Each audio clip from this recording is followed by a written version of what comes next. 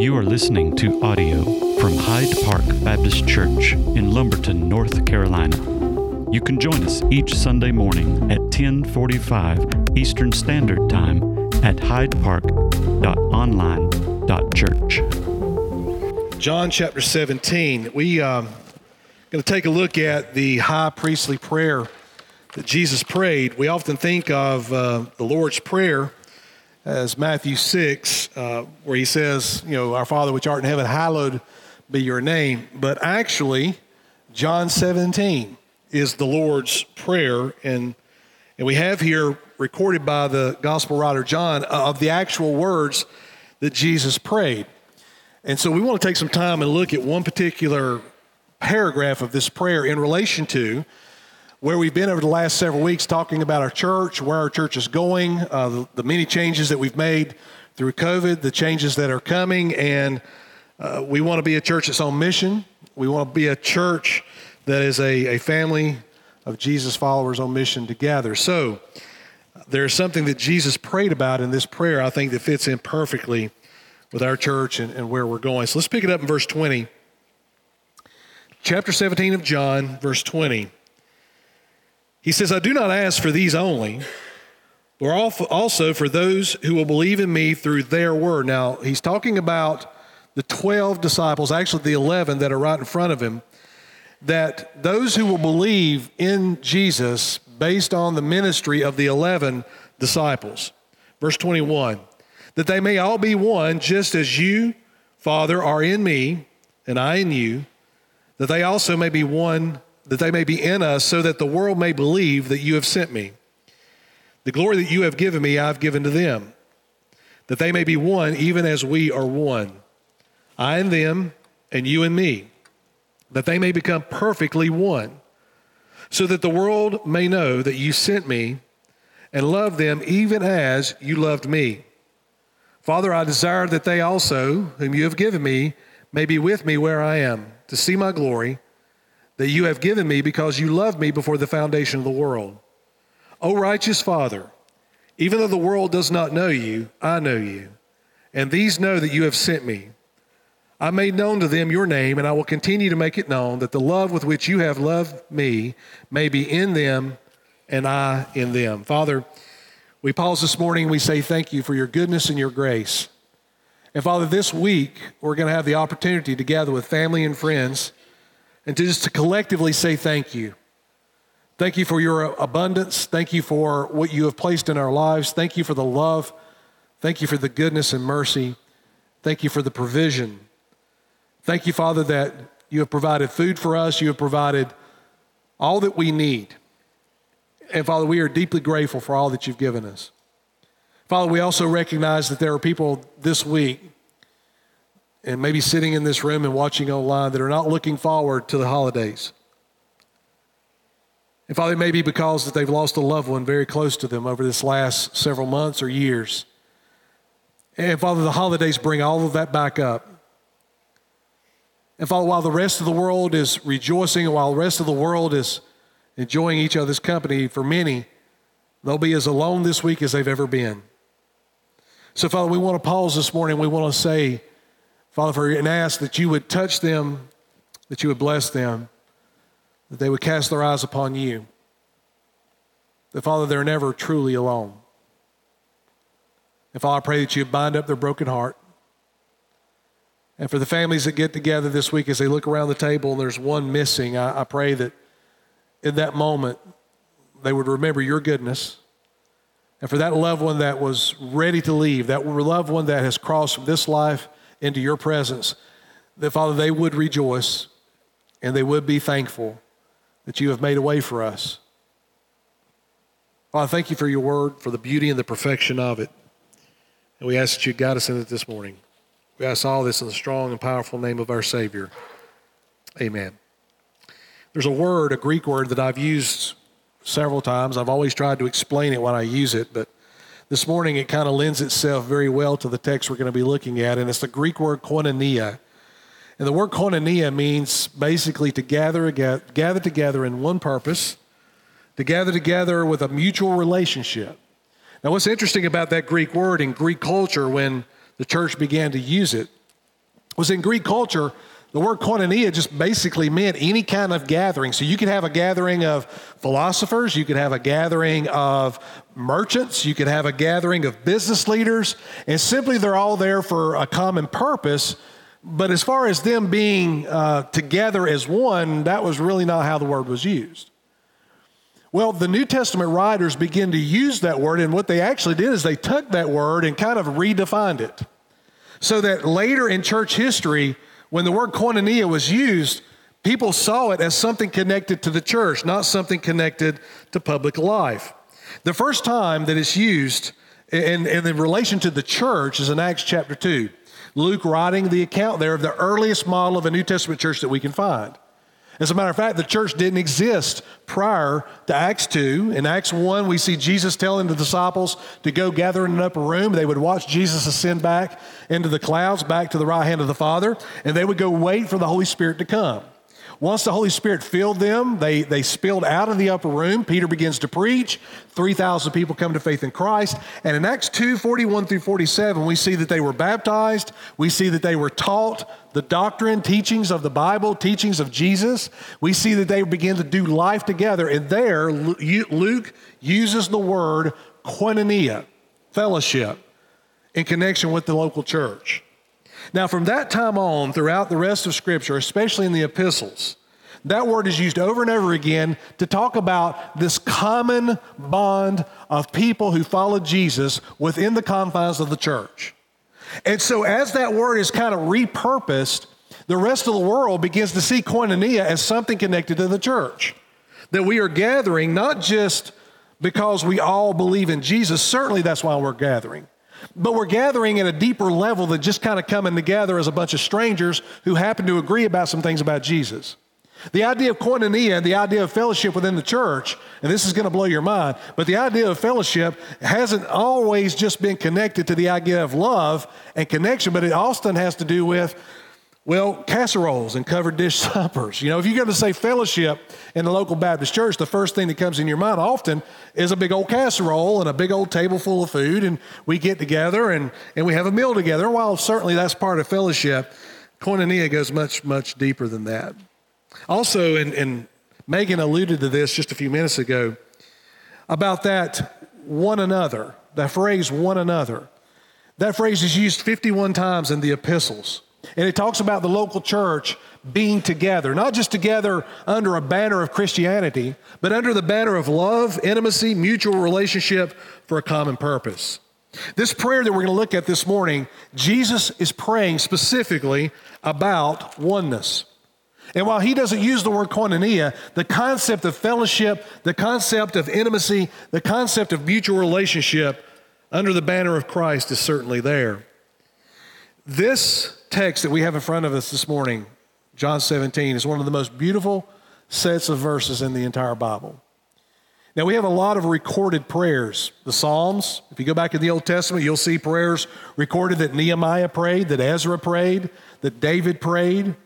But there is something very unique about what we see in John 17. As a matter of fact, when you read John 17, sometimes it's difficult to read. As a matter of fact, just a few moments ago, as I'm reading, I kept getting tripped up in the words.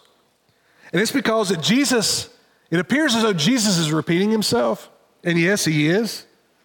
But what he's saying, and the nuance of what he's saying and what he's praying on behalf of the 11 that are in front of him and all disciples who would come after them, is profound, it is beautiful, and it is deep. As a matter of fact, there was a guy by the name of Philip Melanchthon. He was a contemporary of Martin Luther. He said this about John 17, quote, "There is no voice which has ever been heard, either in heaven or in earth, more exalted, more holy, more fruitful, more sublime than the prayer offered up by the Son to God himself." And I would agree with that. So what we're going to look at this morning is the beauty of this prayer and just how deep that Jesus prayed on your behalf. If Jesus is praying for you, and Jesus was praying specifically for you, if you are a follower of Jesus, this prayer that Jesus prayed was for you. It's almost as though Jesus was looking down through the corridors of time and he saw you. He saw the moment that you put your faith in him. He saw the moment that your life would change. And as he's praying this prayer, just literally hours before he's going to be arrested. We don't know exactly where Jesus prayed this prayer, but he's praying this prayer hours before he's going to be arrested in the Garden of Gethsemane, and that he's going to be tortured and placed on a cross. I have an idea of where I think Jesus was. It's just my opinion. If you back up into John 14, Jesus is in the upper room with his disciples. And they have broke bread together. They passed the cup together. Jesus has washed their feet in that upper room. And then at the end of chapter 14, Jesus says this, "Rise, let us go from here." Now, there's a lot of controversy as to whether Jesus actually left the upper room or whether he remained there and they just kind of continued to talk and Jesus continued to teach. And what we see in John 15, 16, and 17 actually occurred in the upper room. But I actually think that Jesus and the disciples left the upper room at the end of chapter 14. And I believe that they're walking through the streets of Jerusalem because Jesus is headed to the Garden of Gethsemane.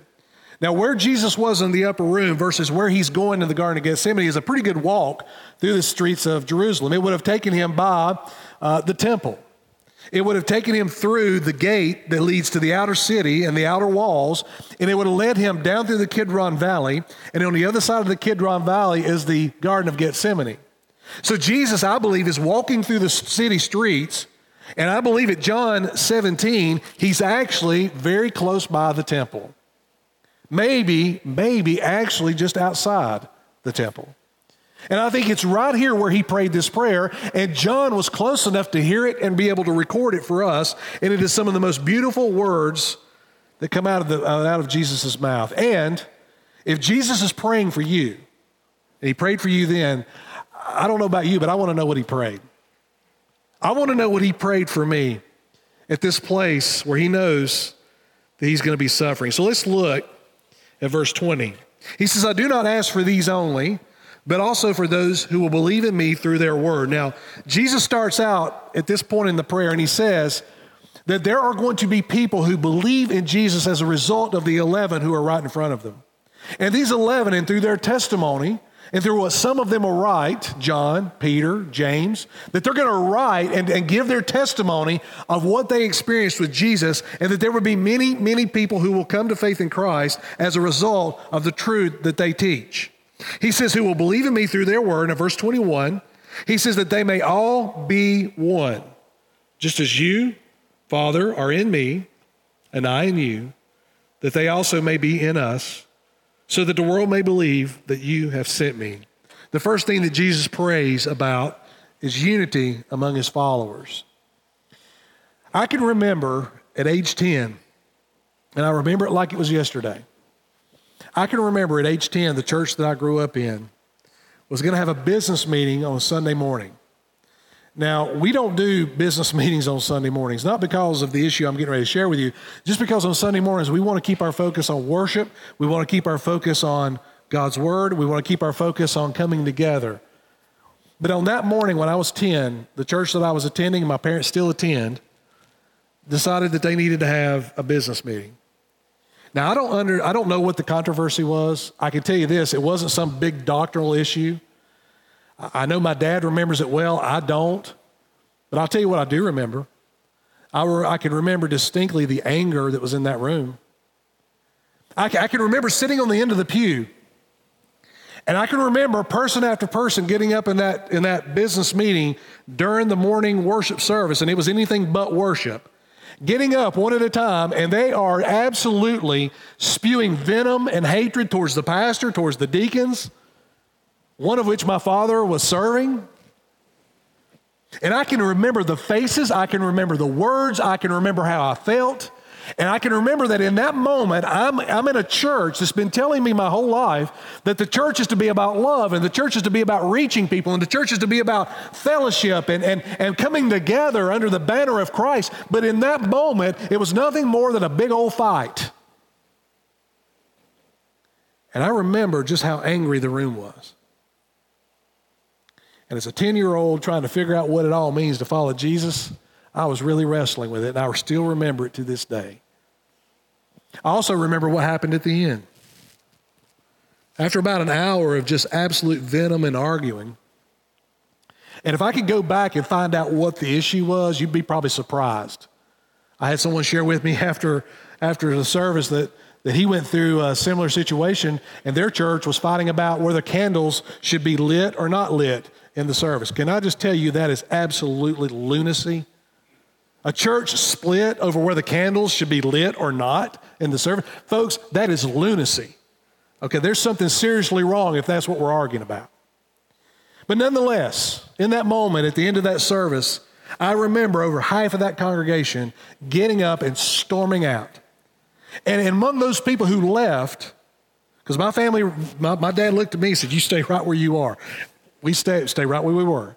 Over half the church gets up and walks out. And the people who walked out were kids that I was in children's ministry with, that I was friends with. And I watched their families walk out. And do you know, to this day, those people will not speak to me. If I see them in my hometown, I still remember the fact that we were friends. And whatever happened on that day, which probably was absolutely of no consequence biblically whatsoever, that there were friendships ruined, there were relationships broken. And can I say to you that illustration, that moment, I'm sure you have stories that are very similar. Can I say to you that is as far opposite of what Jesus is praying about in this prayer as you can possibly get? Churches have split over carpet color. They've split over janitorial services. They've split over whether to have a projector or not. They've split over the translation of Bibles. They've split over somebody got upset about something. And yet Jesus' prayer is loud in our ears. He says that just as the Father and the Son are one, that's the kind of oneness that we are to share with one another and to share with Him. One of the things that makes this text so difficult is what we have here is Trinitarian theology, the theology of the Trinity. And while we could spend weeks talking about it, we still have a hard time wrapping our arms around this. The idea that, and what we believe as a church and what the Bible teaches, is that God the Father, the creator of the universe, is an individual. He is God the Father, and all power and all glory and all majesty and omnipresence, which means He's everywhere all at the same time. Omniscient, which means He's all-knowing. But yet God being individual, He is also three. God the Father, God the Son, God the Holy Spirit. So we have Jesus dying on a cross. We have God the Father turning His back on Jesus. We have the Holy Spirit that is given and lives inside of us. So we have three distinct entities here. But all three of them are one. And I know that all the illustrations that I could give you right now fall short. For example, you might have heard this illustration. Well, it's kind of like water. You've got water in liquid form, and you got water in steam, and you've got water as ice. You got three different kinds of water, but they're all water. That doesn't really work. Let me tell you why it doesn't work. Steam is different than water, and water is different than ice. And yes, they're all three water, but their characteristics are different. Steam is hot, ice is cold. Get this about the Trinity. All three of them are exactly the same. Whatever you can say about God, you can say about Jesus, and you can say about the Holy Spirit. So the Trinitarian God that we believe and that we follow, that we trust, and we know that the Bible teaches is a hard concept for us to get our arms around. But yet Jesus speaks about it, at least two parts of the Trinity right here. And what He says is this. He says, Father, you are in me and I am in you, and that they may be in us with the same kind of unity that the Father and the Son and the Holy Spirit share together. That's incredible. What kind of oneness are we talking about here? Well, again, we could talk about all of the oneness between Jesus, the Son, and God, the Father. Let me just give you 5 really quickly. The oneness between the Father and Son, well, that oneness is a oneness of love. That both Jesus the Son and God the Father are described as being absolutely perfect in love. That no matter what you read about God the Father and His ability to love, it is the same with Jesus and how He lived out His life upon this planet. So there's a oneness in love. There's also a oneness in purpose. The Old Testament prophets tell us that Jesus was intended to die on a cross long before the cosmos was ever hung in place. That long before anything was created, that there was a purpose among the Father and among the Son, that there would come a day where Jesus would lay down his life for sinners like you and I. So there's a oneness in purpose. There's also a oneness in truth. Jesus is described as the Logos, John 1. The truth incarnate, truth with flesh on. Jesus says in John 14:6, he says, I am the way, I am the truth, I am the life. When we look at God the Father, he is described as absolutely righteous, no darkness, that God is perfect, he is truthful, and he is honest. And Jesus is exactly the same. There is oneness in truth. There's also oneness in mission. That Jesus sent as a missionary by God the Father. Sent to be born in Bethlehem by the Virgin Mary. To be conceived in the womb of Mary by the Holy Spirit, to not be in the line of rebellion and sin of Adam and Eve, that he would grow up, live a perfect life, he would display for the world exactly what God is like. But God sent Jesus on a mission, and that God the Father and God the Son were completely one in that mission. If you remember, just hours after this prayer, Jesus is going to be in the Garden of Gethsemane. He's going to be arrested there. And in that moment of chaos, Peter pulls out his sword, cuts off the ear of the high priest, and the guy's name was Malchus. Jesus looks at Peter and says to Peter, Peter, put your sword up. Do you not know that I could call down angels? Do you not know that God could intervene? Do you not know that I could intervene in this moment and put an end to it? But that's not the will of the Father. All through the New Testament, we find out that yes, the Jews and the Romans conspired together, but what we find out through Paul's writings is that it was God's will that Jesus die. It was God's will that Jesus be arrested in the Garden of Gethsemane. So there was oneness in their mission. Oneness in love, oneness in purpose, oneness in truth, oneness in mission, and here it is, oneness in destiny. What does that mean? Well, as we read on, we're going to find out that Jesus has gone to prepare a place for us. And in that place is the place of where God dwells and where Jesus dwells. And we're going to go there one day. So we have a destiny that God and Jesus has been providing for us. Jesus told his disciples in John 14, he said, I'm going to prepare a place for you. And that place that I'm going to prepare, I'm going to receive you into myself, that where I am, you may be also. Isaiah chapter 6 was in the throne room of God, and he sees God high and lifted up, and he sees the train of God kind of filling the temple, and Isaiah falls on his face before God, and he says, oh, I'm a man of unclean lips. What we find in the totality of the Bible is all of it is moving us towards a destination. All of it is moving us towards a reunion between us and our Creator, that God is going to restore what was lost in Eden. So we have this oneness between Jesus, the Son, God the Father, and yes, even the Holy Spirit.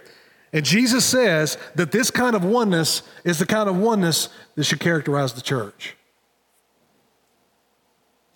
When I was working on a 2-year degree in the community college years ago, the community college took us on a little field trip. Now, in my hometown, we have Tyson Foods, which is right downtown. So if you're driving through Wilkesboro, I don't know why you would be, but if you are, there may be that day where they're cooking the chicken and the whole entire city smells like fried chicken. That's a pretty good day. Or you could be driving through town when they're, taking the lives of the chickens they just hauled in on the truck, and it's a totally different smell, not pleasing at all, right downtown. So they took us over there to tour the plant. I don't know if this was a good idea or not. Now, I grew up on a chicken farm, so I know all about that, but I'd never been in the processing plant. So they took us back in the chicken nugget department. Now, if you're getting ready to eat dino nuggets for lunch today, I apologize to you right now. And I'm not going to give you all the details. But we walk into this plant, and it's like chaos. And I worked in construction, and I worked in processing for a long time, but not in food processing. And there are conveyors going all different directions. And on those conveyor belts are these forms. There's the nugget line, and then there's the chicken tender line, and then there's the chicken patty line over there. And it's all coming out of the same vat. It's like this big, liquid gelatinous goo that's squirted into these forms, and it's going everywhere. There's thousands of nuggets and patties, and they're all going different directions. Some are going to be cooked, some have just been cooked, and now they're going to be flash frozen, right? Why am I telling you this? It's because when you looked at all that, the goal is to have them all taste the same, look the same, cook the same, frozen the same, and in the same boxes. Not unity, but uniformity. There's a difference. Now listen, the church, the local body, we're not here to try to produce uniformity. In other words, we're not here trying to crank out, everybody who looks the same, talks the same, acts the same, because we all come from different backgrounds. And one of the things I love about serving this church is we have a very diverse congregation, both ethnically and socioeconomically and every other way that you can put it, but we are a diverse group of people. And our role in making disciples, our role in helping you to grow up in Christ is not uniformity where everybody looks the same and talks the same, but what Jesus describes in John 17 as unity, as koinenea, as fellowship together. And I think the beautiful thing of the church, when it's working the way God intended it, is when you've got people from all different backgrounds, all different ethnicities, all different skin colors, all different economic backgrounds, and God brings us all together inside this thing called the church. And here's the thing, to the shock of the world, it actually works. Because guess what? It's not working anywhere else right now. As a matter of fact, this world is as broke right now as it's ever been. We are being divided up in every kind of category. You're being labeled all kinds of things. And if you have enough labels over here, then you fit in with this little group, and you got enough labels over here, you fit in this group, but not this group. But what would happen if there was an entity on earth where we all came together regardless of our background and we literally became one? Not uniformity, but actual unity, where we actually love one another, we actually look out for one another, and it doesn't matter what you look like, it doesn't matter the color of your skin, it doesn't matter how much money you've got in your back pocket, it doesn't matter if you had to ride a bicycle in here, you are treated the same as the one who drove in a Mercedes-Benz. Wouldn't that be phenomenal? Wouldn't the world look at that and go, what is that?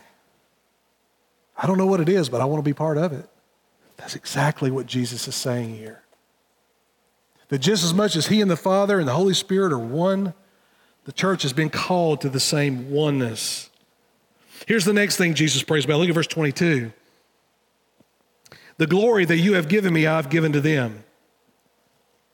The glory that you have given to me, I have given to them, that they may be one as we are one. That troubled me. This prayer, what Jesus says here, just really was difficult. It's like one of those verses you think you know it. You think you know what it says, then you get into it and you're like, man, I don't have a clue what's going on here. Boy, did I wrestle with this. And that particular verse I really wrestled with. What does it mean that Jesus has given us as his followers glory? Well, there's a few things I thought of immediately. Well, the glory of his presence. He'll never leave us nor forsake us. The glory of his word, the truth that we have. The glory of his spirit living inside of us. The glory of his power, the power of his resurrection, power of his ascension, the power that we see when he returns, the power that he gives the church. That's a glorious thing. The glory of Jesus' leadership and the leaders that he raises up in the local body. I think that's just a thing of glory. I think the fact that we're preserved, which means that once we came to faith in Christ, we can't lose it. I think that's a glorious thing, but I don't think that's what Jesus is talking about. And here's why I don't think he's talking about that. He says, the glory that you have given me. What glory is Jesus talking about? Well, back up at the beginning of chapter 17, and I'll show you what he's talking about. So look at verse 1 of chapter 17. He says, when Jesus had spoken these words, he lifted up his eyes to heaven and said, Father, the hour has come. Glorify your Son, that the Son may glorify you. Now, all through the Gospel of John, he writes these words. The hour had not come. The hour had not come. The disciples are trying to move things along, and Jesus would look at them and say, the hour hasn't come. But here at John 17, what does he say? The hour has come. Well, what hour is he talking about? He's talking about his crucifixion. And he's saying that Father, your hour, your will, your purpose for me has come. So in that purpose, glorify the Son, that the Son may glorify you. Now, what does that mean for us? Well, what it actually does is it just puts a death nail through the idea that by following Jesus, we're supposed to become prosperity driven, or we're supposed to receive all kinds of wealth and accolades because we follow Jesus on this earth. Jesus is actually saying the exact opposite. So what does it mean to receive the same glory that Jesus received? Well, it means to serve people the way he served them. And by serving people, serving broken people, it brings glory to God, and that is exactly what it means when Jesus says, I have given them the glory. What does that glory mean? Well, selfless service to other people. Jesus modeled this throughout his whole life. Jesus, as he's with his disciples, has a leper. Nobody wanted anything to do with a leper. And to the dismay of his disciples, Jesus walks right over and puts his arm around a guy with leprosy and heals him. I've talked to you before about all the places where Jesus touches people that no one else wanted anything to do with. Our society is moving at such a fast pace now. Our society is fine with using people and abusing people, but loving people, that's a whole different ballgame. We are perfectly fine using and abusing people to get what we want, but as soon as we get what we want, we throw them aside as though they're something to be used, not a person who bears the image of God. Jesus says that to have his glory is to run towards those people, and Jesus did exactly that over and over and over again. Even the 12 that he called to his side were 12 that you would have never picked. And the fact that Jesus in the upper room would wash their feet, the fact that Jesus would love them the way he loved them in spite of their own, foolishness and anger at times. And that's exactly what Jesus calls us to do. Now, for Jesus, it culminated in what? His death on a cross. Philippians 2 says that he lowered himself to the place of a doulos, a bond slave servant. And that he dies on a cross at the will of the Father for the whole purpose of serving humanity in such a way that says to the rest of the world, I love you, and I'm willing to lay down my life in a painful, horrible, embarrassing way so that you may know that the Father loves you. So Jesus served his whole life and ran after people that everyone else forgot about, and it culminated in a cross. And Jesus says right here that the glory that you have given me, I have given to them. You wish that glory would be, wealth and fame and prosperity, but that's not what we see in Jesus' life. It's not what we see in the 11.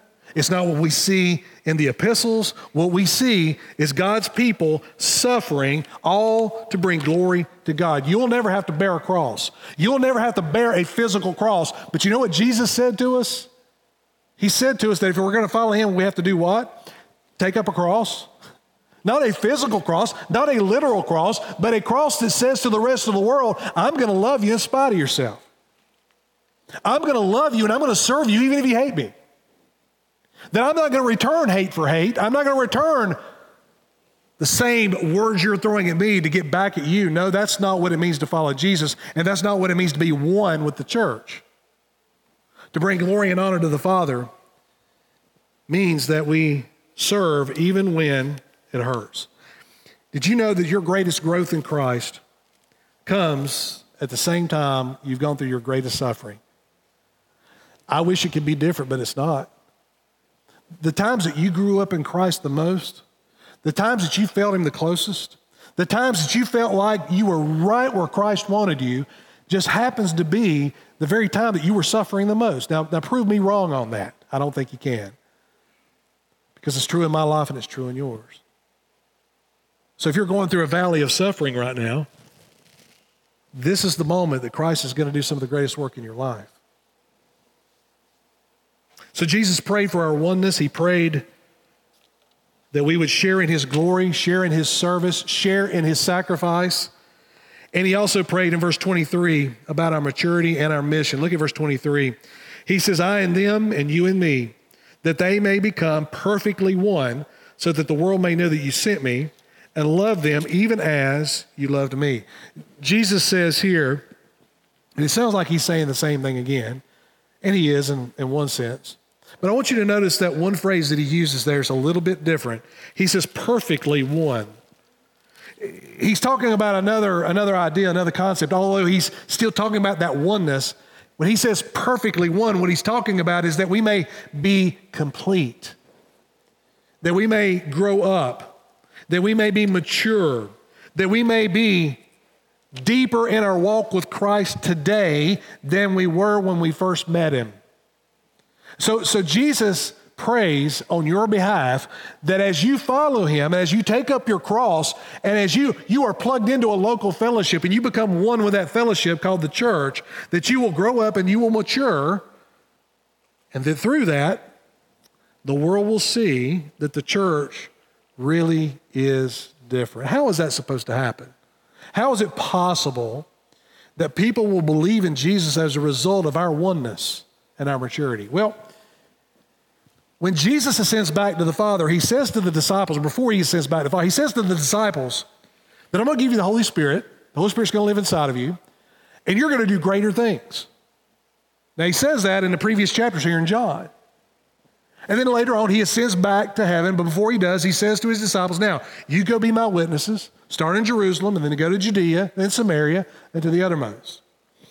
And what Jesus is saying to his disciples then and to all disciples since, that since Jesus lives in us, that's what he's already said, that Jesus is in us, we are in him, and together we are in the Trinity, the Godhead Trinity, that we are to go out and we are to incarnate Christ to a lost world. In other words, Jesus lives in us, and we are to take that Jesus and live in the world. And the way Jesus talks about it here is the oneness and the love that we share together is what tells the world that we're different. So what does it tell the world when a church splits over a candle? What does it tell the world when we have church after church after church starting another church because they couldn't get along in this church, and then they go over to that church, and then they start another church, and then that church splits, and then half of them leave to go start something else? What does that say to the world? I'll tell you what it says. I'll tell you the opinion they have at that moment. Well, if they're fighting in there just as much as I am at work, why would I want to blow my Sunday morning there? It's a pretty good answer, is it not? And I run into this answer quite a bit. As a matter of fact, I'm not embarrassed to be a pastor. Trust me when I tell you, I love what God's called me to. But I'll tell you this, when I'm in a room full of people that I don't know, I don't just stand up in front of everybody and go, hey, guys, I'm a pastor. Because oftentimes what it does is it shuts down my opportunity to even have a conversation about Christ, because everybody begins to form opinions about who I am before they even get to know me. And oftentimes those opinions are formed by some bad experience they had when they were a kid, 10 years old, just like me, sitting on the end of a pew. Some of you have those.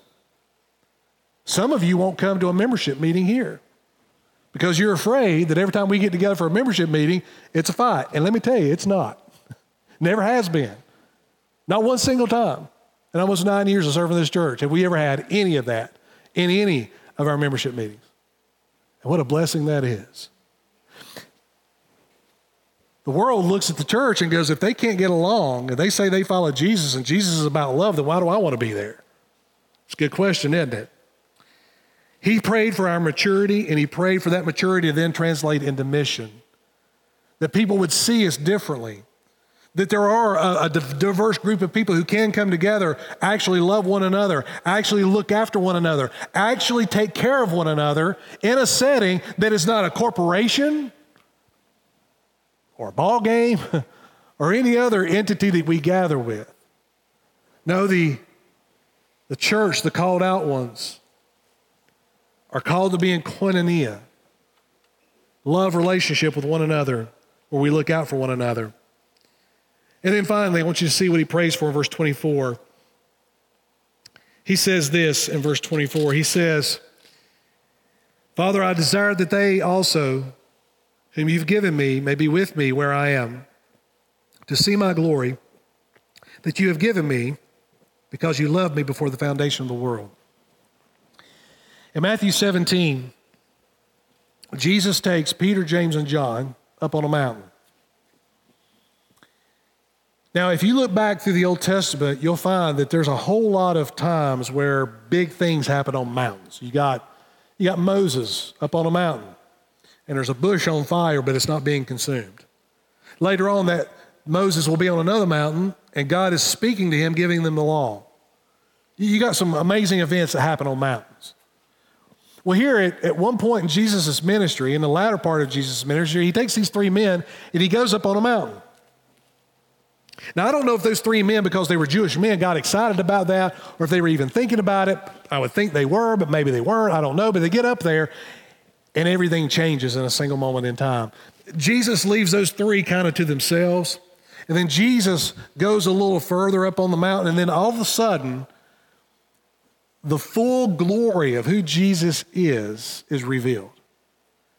Now, in the Old Testament, we know there were times where leaders would ask to see God. Moses came as close as anybody would. But the idea of a human being being able to see God in all of his glory, you can't handle it. They couldn't handle it. The idea that we could see God in all of his power and all of his beauty, that we simply in our flesh could not handle that. We would, I don't know, explode or disintegrate or something. You can't handle it.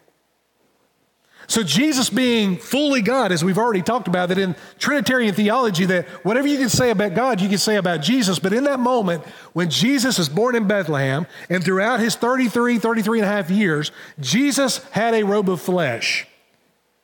So we could look at him. His disciples could look at him. They could see him because he's right there. Now, that doesn't mean that Jesus became less God.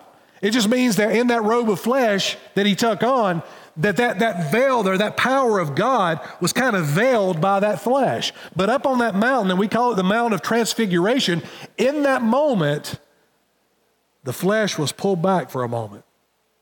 And the glory and the power and the majesty of God was on display. And those three disciples are shaking in their shoes. They are blown away, so much so that Peter says afterwards, hey, let's build a temple. Let's build some tabernacles. Let's build some altars up here. Because there's nothing greater than being right here in this moment and seeing Jesus with all of his glory and all of his power. Well, Jesus in this prayer, when he could have prayed about any myriad of things, Jesus prays that he's looking forward to the time where we'll all be gathered together, his followers gathered together at one place where they could see him in all of his majesty and power without a veil of flesh between us. Now, why would Jesus be praying that at this moment? Because in just a few hours, he's going to be arrested. In just a few hours, Judas, one of his own, is going to lead the soldiers directly to him. Judas is going to walk up and kiss him on the cheek to identify him. And at that moment, Jesus is going to be arrested. The beatings is going to begin. The hair being jerked out is going to begin. The spitting and the yelling and the evil is going to be thrown at Jesus in full force. And Jesus knows that. So guess what he does? In this moment, he looks right past the crucifixion.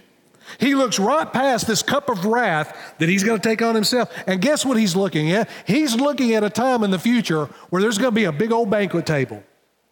And there's going to be a time where all people of faith who put their faith in him are going to be gathered together, and there'll be no people there sick. There'll be no people there struggling with cancer. There'll be no people there who've just gotten cussed out by somebody. There'll be nobody there struggling under the weight of sin and brokenness. Everyone there would have been delivered by Christ in that kingdom, in that moment, and Jesus is going to sit down, and there's going to be laughter. And there's going to be joy. And there's never going to be any more division. And Jesus looks past all the suffering that he's got to face. And he looks at that moment when all are gathered together. And in this prayer, he says, Father, I can't wait for that day. Because he knows that then within the next 24 hours, he's going to suffer unlike anyone has ever suffered. And I wonder if in our oneness as a body of Christ, that's not what we're called to do as well. I know that some of you right now are suffering. I know that some of you right now are going through some really hard stuff. Some of you have lost loved ones, people you love dearly in the last 12, 18 months. Some of you have lost people to COVID. Some of you have lost people to sickness. And I see you post on Facebook about the pain and the hurt that you're going through, and I get it. I understand that because I've went through that myself. But Jesus says that in our oneness in this fellowship, that collectively, not only are we to love one another, look out for one another, but collectively we're to look past the suffering of this present world, and look forward to a time where we're all going to be gathered together. If your loved one who died in Christ, then yes, the pain is real. I get that. But they're doing as well today as they've ever done. And Jesus prayed at this moment that we would all be gathered together just as he had promised we would. And Jesus finds strength in this prayer to face what he's going to face. And I believe that if we look past all of our hurt, all the pain, all the mess that's going on in our world, we look through all of that. Paul said it this way. Paul says, I run the race. I'm running the race because I've got the finish in view. I see the finish line. I see where this all ends up. So I'm going to keep my eyes on the finish line. I'm going to keep my eyes on that moment when we're all gathered together. And as long as I keep my focus there, all this other stuff I've got to go through, I'll bear up under it. Christ will give me the strength that I need to get through it. Jesus says that he desires that we all be together. And make no mistake about it, he's going to keep that promise. How do we live in oneness? How do we live this out? Well, I think the best way to live it out is to see the negative example, which I've already given you. On what so many churches do in fighting over things that make no difference whatsoever in the kingdom of God. And what's interesting about that is both those groups of people who are fighting in those churches believe they're right. And one of them may be. But you can be right and still be wrong. You can be right and fight for it and still be wrong and completely kill a fellowship and kill a testimony and kill a witness and completely go off track. Jesus said, we are to be one just like he and the Father are one. There is no division between him and the Father. There is no infighting between him and the Father. There is no disagreements between him and the Father. They are perfectly together as one. People are looking for this kind of oneness. And they're going to the bar to find it. And you know what? For those who are hitting the clubs and hitting the bars, for a moment in time, they're actually finding some of it. They're finding acceptance. People who are sitting around a bar drinking themselves into oblivion don't really care about where you've come from. They just accept you right there. And as long as you've got some money to buy everybody around, you're their best friend. Maybe it's through a sporting event. I've been to some big sporting events talking about oneness. You walk in one of those big stadiums and you're pulling for your team and it's a home game and you look around this stadium of 50, 60, 80,000 people are all wearing the team colors, are all chanting the same things, all singing the same songs, all doing the same things when a touchdown is scored. And in that moment you can find some oneness. But just as soon as you walk out of that stadium and just as soon as you got to report back to work on Monday, it kind of goes away pretty quickly, doesn't it? You see, the church was set apart for this exact reason. Because the world is looking for this kind of oneness and they're not finding it. So what are we to be one about? Well, love, purpose, truth, mission, and destiny. We could throw a lot of other things in there. But those things flow right out of this text. That is what the oneness between Jesus, the Son, and God the Father, that oneness, that's what they're one about. In church, we need to be one about the things that matter. We need to be one about the things that the Bible says we need to be one about. This is exactly one of the reasons why we're saying to you, especially our members, the folks who've been here for a while, that you take that church covenant that's out there, the one that's online, you go to our website, it's right there, and you read that, and what you're going to find in that document is oneness. This is what we're called to be. And we're inviting you to declare that I'm going to be one with those things, with this church body. Church, I understand that for some of you, you've been hurt deeply by pastors. Well, we fail too. You've been hurt by churches. Churches fail. For some of you this morning, you're a guest here, and you've been on that fence about do I really want to take some next steps with this church? Well, I know what happened back there. We're not perfect. Hyde Park's far from it. But I'll tell you what you'll find here. You'll find people who love you. And church, for those of you who are part of this fellowship, that love needs to be felt as soon as they pull in the parking lot. As soon as they get out of the car, this fellowship needs to be connecting with folks. And let me just give you permission to do something. I know we get anxious about this kind of thing, but Let's just make a commitment. You've been coming for a while. You've been seeing the same faces, but you haven't stopped and said, you know what? I'm so-and-so. I've been part of this church for a few years. How long have you been here? I know we've been sitting in the same service, but I've never took the opportunity to tell you who I am. And there's that awkwardness there. Forget that awkwardness. If we're called to be one, we're never going to be able to do that if we're just continually being strangers to one another. It's okay. Don't worry about the awkwardness.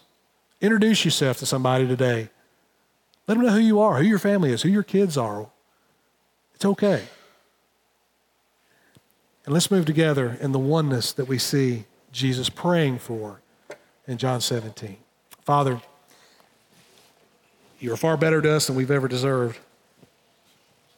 And the fact that upon the blood of your Son that you were able to build the ecclesia, the called out ones. And Lord, you said that it's upon this rock you will build your church, and the gates of hell will not prevail against it. But Father, oftentimes the way hell prevails over the church is not because of an outward force, it's an inward disagreement, an inward pride, an inward arrogance, where being right is more important than loving. That just being a face in the crowd is more important than actually getting to know one another and doing life together. So Father, whatever hurts and pains that this fellowship is carrying with them from the past, I pray, Father, that we could move together into the future as one. Our mission depends on it. A community that's lost and dying needs to see it. And they need to experience that kind of love. So, Father, may this fellowship be about those kinds of ministries, love, mercy, forgiveness, destiny, purpose. Father, we ask that you would grant it just as Jesus asked for it so many years ago. And we ask it in his name. Amen. Thank you for tuning in to this week's sermon. For more information about Hyde Park Baptist Church, please check out our website, hydepark.church, or on social media on Facebook and Instagram at Hyde Park Baptist.